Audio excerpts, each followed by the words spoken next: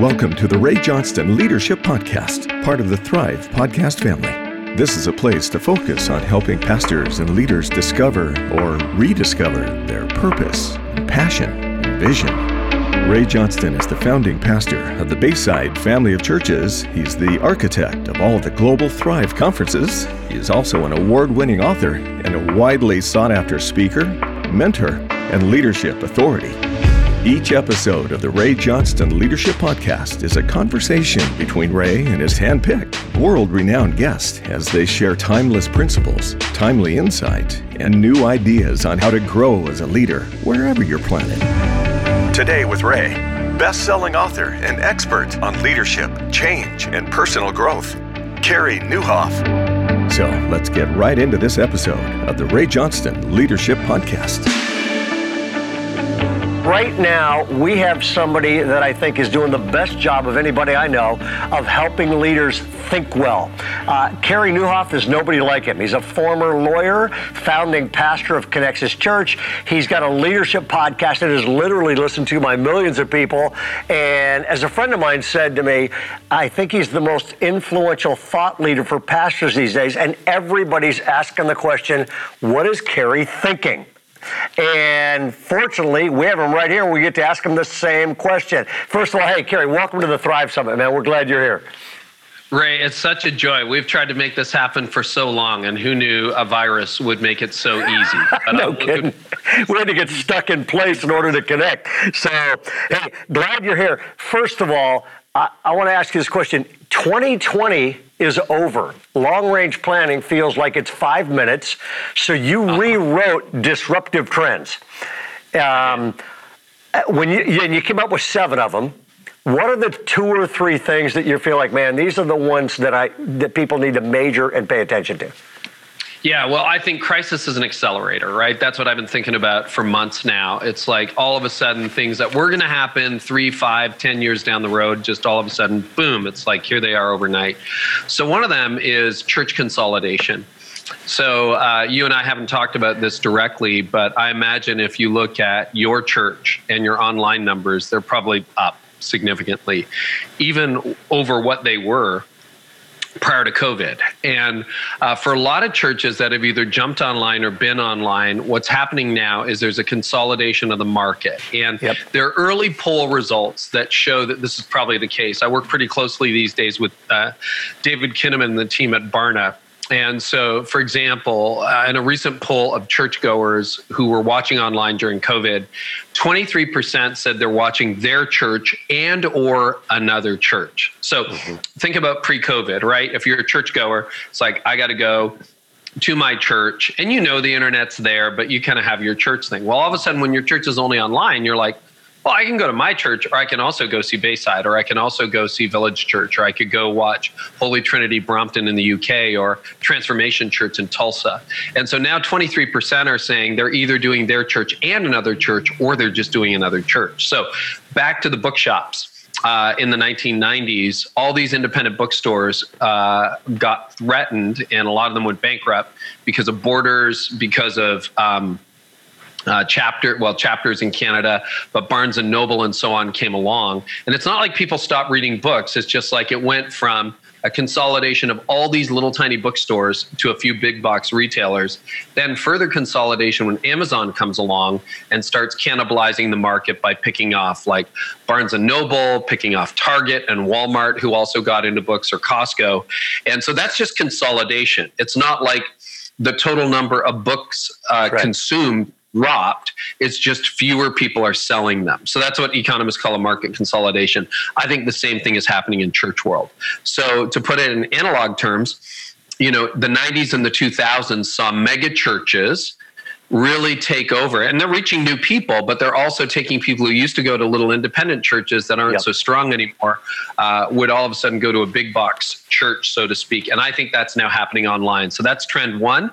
Second trend, I would say, is this return to church might not be the rush that everybody hoped for.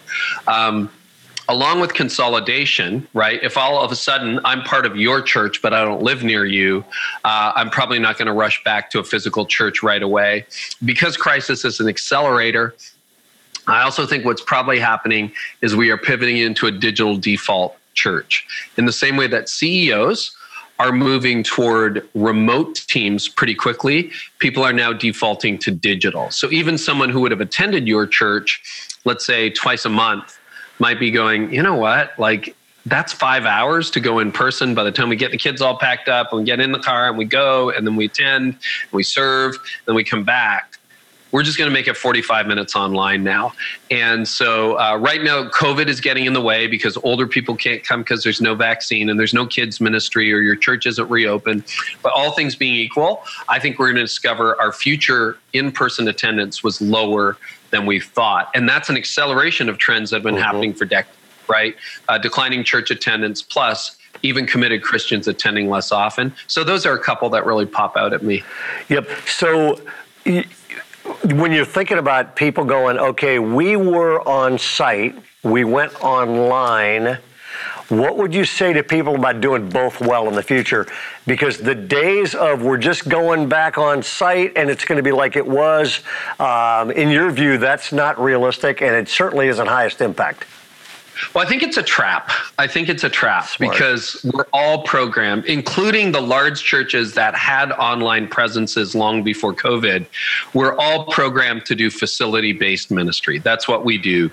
And if you look at even some mega churches with multi-million-dollar budgets, $10 million budgets plus, a lot of them barely had one person running online. It was sort of the afterthought, right? It's like, okay, you're in charge of weekend services. And by the way, you also do the website and make sure that stuff makes it onto YouTube somehow because we don't really understand how that works. So I would say even in large mega churches, giga churches, as Warren Bird would say, maybe 2% of the budget is going online. Everything else is facility-based. And what will happen now is doing facility-based ministry, at least for the future, is going to be more complicated. You got to sanitize, you got to clean, you got to social distance, you got to, touchless surfaces, all that stuff. So what will happen, particularly with the low return to church numbers we're seeing, is you'll put 99% of your time, effort, and energy into something that's producing 5% of your actual total audience. Like, Ray, if I'm your financial advisor, which I would not recommend, and I'm like, Ray, I want you to put 95% of all of your assets into this really low performing stock, you're going to be like, you're an idiot, you're fired. And yet that's pretty much what's happening in church world right now.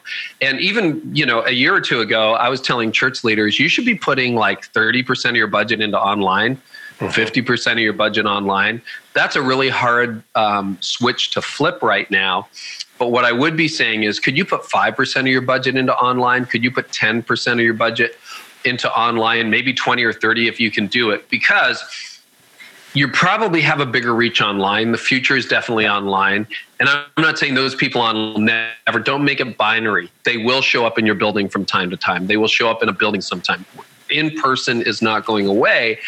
But if you could start allocating more of your resources into online, you will avoid no man's land, which is doing online so-so and doing in-person poorly because in-person isn't going to work as well. So you want to be reallocating staff time. And probably I had this conversation just this week with a number of different leaders, Ray, but some really fresh thinking. A lot of your staff probably aren't trained for that. So you're probably going to have to hire around that. Like, in the same way that, most mainline churches train pastors to be chaplains, evangelical churches, growing churches came along and said, we need entrepreneurial leaders. Some of those entrepreneurial relational people are not going to make it in the online world. And so you either got to be reallocating, retraining, or hiring new staff who can think like digital marketers and digital relationship builders. Yep. That's a whole new skill set. Yeah, no kidding. So, Kerry, years ago, I pastored a church that went from 100 to 100. Okay, I mean, and that was it. We started Bayside, and it blew sky high. I'm not sure I'm doing anything different. What would you say to the pastor of a large church right now about how to be effective in the future? And then what would you say to a lot of folks listening to this? I mean, there'll be 1 million people watch this before the dust settles on this thing. What would you say to those people from smaller churches? So speak to a large church, speak to a small church. So for the large church, I would say really pay attention to staffing and budgeting. I mean, you've got the ability that you can probably sink hundreds of thousands or millions into online. One guy I'm really watching closely right now is Mike Todd at Tulsa. He has Transformation Church. And you look at how Mike is leveraging social media. It's pretty exceptional to do. I think that can be, and I'm not Mike Todd. Like I haven't got his personality. I haven't got his charisma. I haven't got all that, but that's a guy who went from leading 200 to what's that? Yep. Yeah. Who does? This guy's amazing. Yeah, exactly. I mean, he's a bit of a unicorn that way, a great unicorn that way. But Mike, I think, is a key to the future. And I can't be Mike, but I mean, this is the basement of my house. And I do that podcast you mentioned, and we're going to hit 12 million downloads this month. It's like, how does that happen in your basement? I don't know. But that's the internet. It's flat. So if you're leading a large church, I would say be at least pouring 10 to 20% of your budget into online and hire a different skill set. Find people who are really good at web development. Hire a YouTuber to help you with your messages. I heard that from JP Pokluda, who had a really good idea around that. Hire people to think, okay, how does the next gen actually work online? In the same way that you hired operations people to figure out how to expand your locations, how to do real estate well. Think about that. And then for the small church person, I would just say, you're not going to have hundreds of thousands or millions to invest in that. But follow a leader like Annie F. Downs. So Annie is a brilliant thinker, thought leader, writer from Nashville. And she has tremendous influence on a shoestring budget. So when she got put into quarantine and she was like literally exposed to COVID and had to like go into total lockdown, she's an extrovert. I got a YouTube interview. You can just search my name and Annie F. Downs. She's reaching millions of people a month on her podcast. She's in a spare bedroom in her home with a blanket from Target and a $90 microphone, recording into her laptop with a webcam. Like it's as low budget as you can get. She's reaching millions of people because the mistake we make is we think I can have no impact online unless I have $1 million budget. That's not true. Be you. Be somebody's friend. Bring yourself to the screen. Be personal. Be relational. And don't worry about the big budget, because for a $100 microphone and the camera you already own, which is probably in your pocket or on your desk, you can have an impact online if your content connects. Yep. Yeah, you know, it's funny. You're right on target on that one. When we shut down, we went online and we came out with the most overproduced, pristine stuff. And then after a few weeks, we went, let's just leave all the mistakes in. And people loved it. They just went, okay, real is much better than overproduced and stale these days. Now, I want to talk about future leaders. There are leaders that are really good at leading something that's already done because they've been doing that. What are 2 or 3 traits that you would say future leaders need to have to be highest effective? Or if I'm a leader, what are some things I should develop? Agility. Number 1 is agility. The future is very uncertain, and there's no new normal. I mean, who knows what's going to happen? And we're in just this period of like unprecedented fast change. We were already in it, right? So you think about it, we talk about this as being a disruption. But a decade ago, the taxi industry got threatened by a couple of guys who sat around and said, what if people shared their private vehicles? And we just created an app for that. And, you know, the whole taxi industry gets disrupted. Or a couple of other people who are like, why don't we give people a new way to share photos on their phones with this new digital media? And Instagram is born and Kodak goes bankrupt, right? So, I mean, we were in an era of disruption to begin with. And I think the key to that is agility. You don't want to be the CD salesperson in the era of Spotify. And you don't want to be the mall landlord in the era of Amazon. And so that means we're going to have to pivot. We're going to have to pivot quickly. I would move from annual planning to quarterly planning to perhaps even 30-day planning. Yep. Where you're like, what are we going to do next? What are we going to do now? So that's one superpower. The other thing I would say is you probably have a lot of experience and wisdom on your team. Tilt young, tilt hungry. Find that 17, 18, 20-year-old, 23-year-old, 25-year-old, even if you bring one or two of them as volunteers or as paid staff onto your team and say, speak for your generation, lead for your generation. I think one of the ways that I've been able to stay young, I just got off a team call before, you and I jumped on this one. The guy who's leading my marketing is they're 23 and 22. Yep. So they're really, really young right now. And it's like, I don't really have this. I'm a content guy. That's all I am. I'm just a content guy. I can do interviews. I can do relationship. But you get a really young team that's 2 or 3 decades younger than you working around you, as you know, that's where the magic starts to happen. And you just need to be the facilitator for that. Because I don't have the answers. I don't even understand half the stuff my team is talking about anymore. It's like, that's okay. As long as they understand it, I'm fine. I'll focus on the content. Okay. Which is a leadership question about working with people. Okay. We've got older leaders watching this and younger leaders joining us. Okay. What would you say to each one about working with the other? Okay. I'm an old guy. What can I do to be more effective working with people that are young, and then vice versa? So let's start with you and me.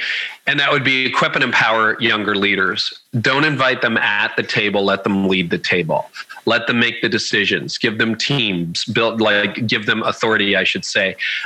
Build a great culture in which people thrive. You can be the culture creator. You can be the funder, as Andy Stanley said years ago. At our age, you either fight it or you fund it. Yep. Right. So you can fight it and you can be like, well, people won't think that way. And, or just fuel it, fund it, and be the enabler, be the facilitator, use your wisdom and your resources to empower that next generation to make the change that needs to happen. Yeah. And then for younger leaders, I would say, know what you know and know what you don't know. There's a lot you don't know, but there's some things that you're really good at. And then lean into the older generation, because you and I do bring years of accumulated learning to the table. Yep. And we may not have it absolutely, I still don't know how to be on TikTok. First of all, I can't dance. Secondly, I'm not even going to worry about that. I see Craig Rochelle on there. Craig, you can speak for me on that, or other leaders. I don't know what to do with that. Eventually, I don't know how to do leadership on TikTok. Somebody else will have to figure that out. I know how to do leadership on Instagram. I know how to do it on podcasting. But what I really bring, and this is really important for us too, the older you get, the narrower your lane. Right? When I was in my 20s, I thought I was great at everything. And in some ways, you're hired to be a generalist. It's like, we need someone to sweep the floor. It's like, okay, great. Now we need someone to preach Sunday. Okay, great. Now we need someone to take this meeting. Okay, great. At my point, I realized really I'm a communicator and a thinker. That's all I do really well. Beyond that, it just falls off a cliff. So I would say try to realize what your older leader, your senior leader that you're working with is great at, and really value that. By the way, those of you who are listening, this is brilliant. If you will figure out how to take time, and I'm going to ask you a follow-up question. The number one thing every company should ask is, what can we be the best in the world at? Okay, Apple figured that out. Number one thing every human being can ask is, what can I be the best in the world at? If somebody's listening to this going, man, I got to figure that out, Carey, give me a step to take to start thinking this through. What would you say? Yeah, well, Todd Wilson from Exponential really helped me think this through, because my life is like a really crooked path. And when you're in your 20s, it seems like a really crooked path. So when I was 16, I started radio, and then I went to law school, worked in law for a year in downtown Toronto. Then I went into seminary, led a church for 2 decades through all kinds of things. And then all of a sudden this podcast author, speaker, writer thing emerged. And that's been my last 5 years and perhaps my next 20. And I'm like, that is the worst career path ever, right? But look, there are clues. What is the one thing that radio, law, ministry, podcasting, and writing, speaking have in common? They're all communication. In radio at 16, I stood behind a microphone like this and talked into, the airwaves, into nothing, into a board in front of me. In law, the part that I was really gravitating to was advocacy, courtroom work. Loved it. It was only a year, but anything constitutional, courtroom, litigation was all over that. What I would have done with my life until, I got a call into ministry, I would have just argued in court every day. That's communication. What was my favorite part of being a preacher? Vision casting, communication. Yep. What do I do now? Preaching, podcasting, writing. Yep. It's all communication. So really what God wired me to be, you can see the breadcrumbs, you can see the threads. It's a communicator. That's really, now I didn't know that in my 20s because I was a lawyer, I was a preacher, but now you begin to see that. So I would say, look for the through line, look for the breadcrumbs, look for what is consistent. What do you keep, Andy Stanley put it another way in a podcast. He said, what seems effortless to you that seems really difficult for others? So for example, when I see a gifted musician, and I'm in awe, our team just crushed it on the weekend, and we have this keyboardist, and she made it look like she wasn't even trying. There's no music in front of her. She's playing this song. She's just crushing it. And I'm like, how do you do that? Now, I know there were years of, practice and probably tears and that kind of thing, but she is so good at like 30 at playing the keyboard. Mm-hmm. And I'm just a piece of wood. Like I'm a disaster. So that's a clue to your gifting. Yeah. Communication's always been easy for me. When I was a kid, it was easy for me. And so that can be a clue if you're looking for a clue at what your through line or your gifting is. Absolutely. So we're both in touch with a ton of pastors. Most pastors I'm talking to are troubled by two things. Okay. First one is this, Carey, everything right now is either growing or it's plateaued or it's in decline. Okay. And a lot of folks are deeply troubled the second something plateaus or goes into decline, which I think is smart if you care about what you're doing. What would you say to somebody right now who's going, man, it just feels like my church life, whatever it is starting to go into decline? What would you tell them about how to stop that, how to turn it around? Yeah.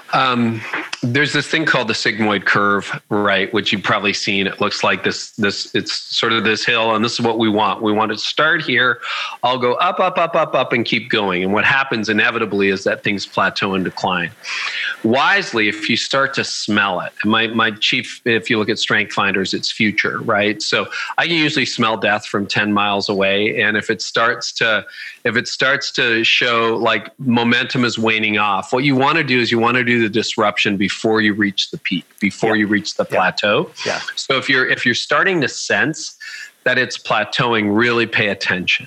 Yep. And then say, okay, what about this do we need to keep? And what about this do we need to resist? So let's look at church attendance, right? We know that the multi-decade trend has been declining church attendance overall in the population across all age demographics. And we also know the other trend, as you know, particularly being California-based, is that people who attend church are attending church less often. So we know that those things are the case, right? Yep. So what can we do about that? COVID probably accelerated that. Talked about. So what can we do about that? Well, everybody you want to reach is online. So this is an opportunity for you to say, we're not going to stop in person. People are going to gather. As long as there are people are going to want to gather. But perhaps we have to rethink the long-term strategy. And so what you want to do is you want to pivot before you need to panic. And what happens is most people, they don't pivot. They're like, we'll just try harder. We'll just speak louder. We'll just put more money behind the advertising budget. And, as David Ogilvy said years ago on Madison Avenue, he said, great marketing makes a bad product fail faster. That's exactly what it does. So if you're throwing money at something that's dying, it just makes it fail faster, right? And you wasted a whole bunch of money. So what you then have to do is say, where is the next generation? Why are these trends happening? And you know what I think a big part is for church leaders, Ray? We just hate the news. We don't like getting news that is bad. And we were trained to do it a particular way. And those who profited most from the old system are those who least want to see it die. So if you had the growing church and things were great, a decade ago, you're like, I'm going to do everything I can to revive that. I'm going to do everything I can to bring it back, rather than saying, what does this make possible? Yep. And so, we live in a culture, and I'm Canadian, so people have been bailing on church for decades. And so it's like, we can do a really good in-person experience, and we need to do something great online, and we need to rethink our strategy. So it's really trying to get on that problem.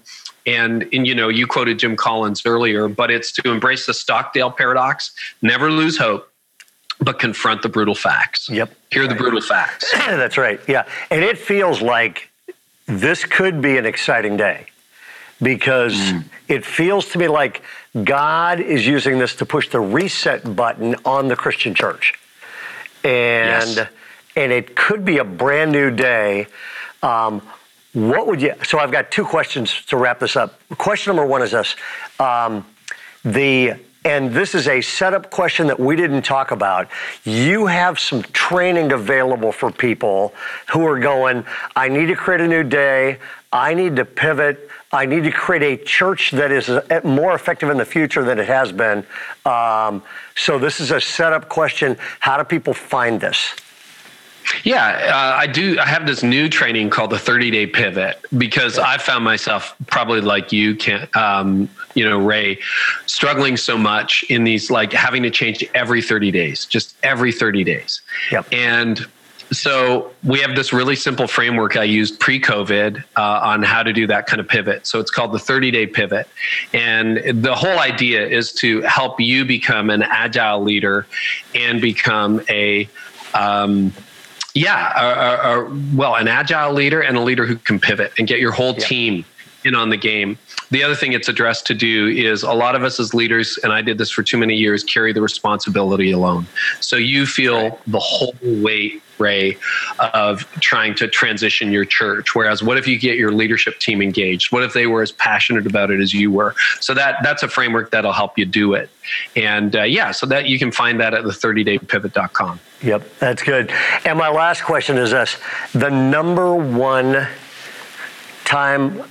thing going on with anybody I talk to these days, it just feels like they're deeply discouraged. Okay, I mean, they have been locked away. They don't know what's going on. I was on the phone with 9 CEOs of corporations doing a training thing, and I started the call, and they went around, literally almost all these folks are deeply discouraged. They are working harder than they've ever worked and making less money than they've ever made. And you deal with millions of leaders. What would you say to everybody listening to this that it feels like they're trapped in a cycle where they just feel discouraged, but they need to break out of it? It's a deep issue. It is. And I hear the same thing you do. And I was in a really difficult season myself 15 years ago that I almost didn't break out of. So I think about this a lot. A couple of things. You need to create a sustainable rhythm that's going to work. You know, if you're factoring in, well, one day this crisis is going to and everything will go away and everything will be back to normal. It's like, it's not going to happen. We're in a very unstable period, probably for the next 3 to 5 years. Then you got to think, okay, what do I need to do? A couple of ideas. Number one, take real breaks where I have to turn off the news sometimes and I don't even watch TV, but like my phone, it's so discouraging. So you got to set hours where you're not going to do that. Second practice, find a hobby. So the problem with a lot of us as leaders is what we do is all in our head. Often, increasingly now, it's in our homes. And so what is time off? It's sitting there trying not to look at your phone. Well, that's a disaster. First of all, it's not restorative. It's not helpful.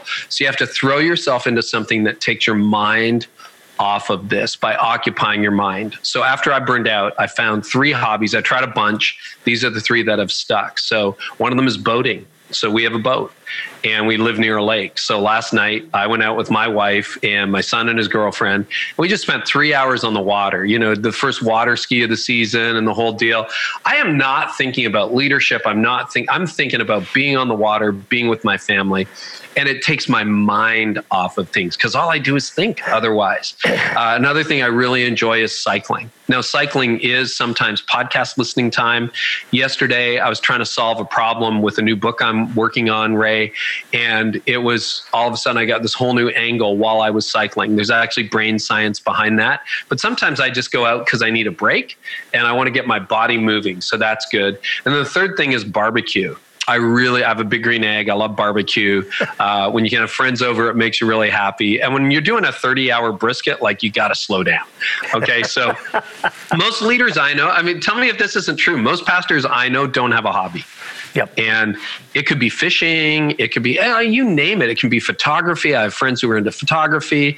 It can woodworking, you name it. I want to keep my fingers so there's no woodworking in my future. But something that will actually, the principle is distraction. And it has to take your mind off of this. Because the problem we have, I could work anytime, anywhere. Like I got a laptop, I got my phone with me. I have an idea, I write it down. 5 people have texted me. Okay, now what do I do? And if you just put that away and do something else, and then of course, sleep, diet, exercise, you want to build a life you don't want to escape from. Right. So what does it need to be true for you to build a life you no longer want to escape from? And if you can answer that question with some good disciplines and habits, then I think it will help you survive for the long haul. That is good. Yeah, one of the things we say all the time around here is, look, study yourself, figure out what's draining, and then figure out what's recharging, and do that. And Carey, I just want to say thank you. You are so easy to like, which is why I think millions of people flock to you. But the other thing is this, our staff listens to you. I mean, we have hundreds of staff, a ton of them are millennials. We have the most diverse staff I know, which right now in the U.S., it's a crazy season. And to have people saying the kind of wise things you're saying, I mean, people don't live well, lead well, or love well until they think well. And you are helping people think well. So I want to say thank you. We will put a link, folks, right now on our site where you can actually go and get information on Carey's Pivot program. It's a 30-day program, and we'd highly recommend it. We have people that are doing this kind of thing. And Carey, we just want to say thanks for joining us, man. Appreciate it. Ray, it's such a joy, and I'm looking forward to doing this in person as we had planned. But I just so respect, admire your leadership, and really appreciate what you're doing. And this looks like it's going to be the best Thrive ever. So thank you. Oh yeah, you know what's funny, Carey? The main thing I learned out of this whole Thrive thing, when it shut down, I'm an extrovert, okay, so I like people. Our Thrive conferences sell out, northern and Southern California. There were about a little over 6,000 people this year, and we pulled the plug on that, and I spent the next 24 hours depressed. I was going, I love the event, I love the content, the impact, and I love just the people contact of that thing. And God said to me, if you will let go of discouragement and replace it with dreaming, the world can be a better place. And Carey, it was interesting because I wrote a book on hope. I mean, I'd always went, okay, if you can just let go of discouragement as fast as you can, replace it with hope, and there's some systems you have to put in place, but you'll be better. And I thought, okay, that makes me better. It doesn't necessarily help anybody else. And I thought the faster a human being can move from discouragement and that grip to dreaming, the world becomes better. Their house becomes better, marriage. And so we just started dreaming about what could happen. Instead of 6,000 people on site, what happens if it goes global and it's free? It's a whole different ballgame. And but what Ray, about... That's so encouraging. And you know what? That is a metaphor for what we just talked about for the last little while. That's exactly if people, because you are going to be discouraged when you go back and there's fewer people than you hoped for. And you are going to be discouraged because you can't do what you used to do in the same way. But if you would dream about what's possible, if you would ask that question, like you say, right, you'll have the biggest Thrive ever right after your biggest disappointment ever. And maybe that's exactly what's happening to the church. Maybe this is an opportunity for us to reach the people that Jesus loves in a way that we never would have signed up for, never would have asked for. But if you're willing not to just, quit in the midst of the struggle, I think there's a huge breakthrough ahead. So this has been a joy, Ray. Thank you so much. You bet, Carey. Thank you too, man. God bless. Have a great day. Thanks for listening to this episode of the Ray Johnston Leadership Podcast. Be sure to subscribe on your favorite podcast app so you don't miss a single episode. And for more about Ray Johnston or the Global Thrive Conferences, or if you have any questions or comments, go to thriveconference.org. And we'll see you next time for the Ray Johnston Leadership Podcast.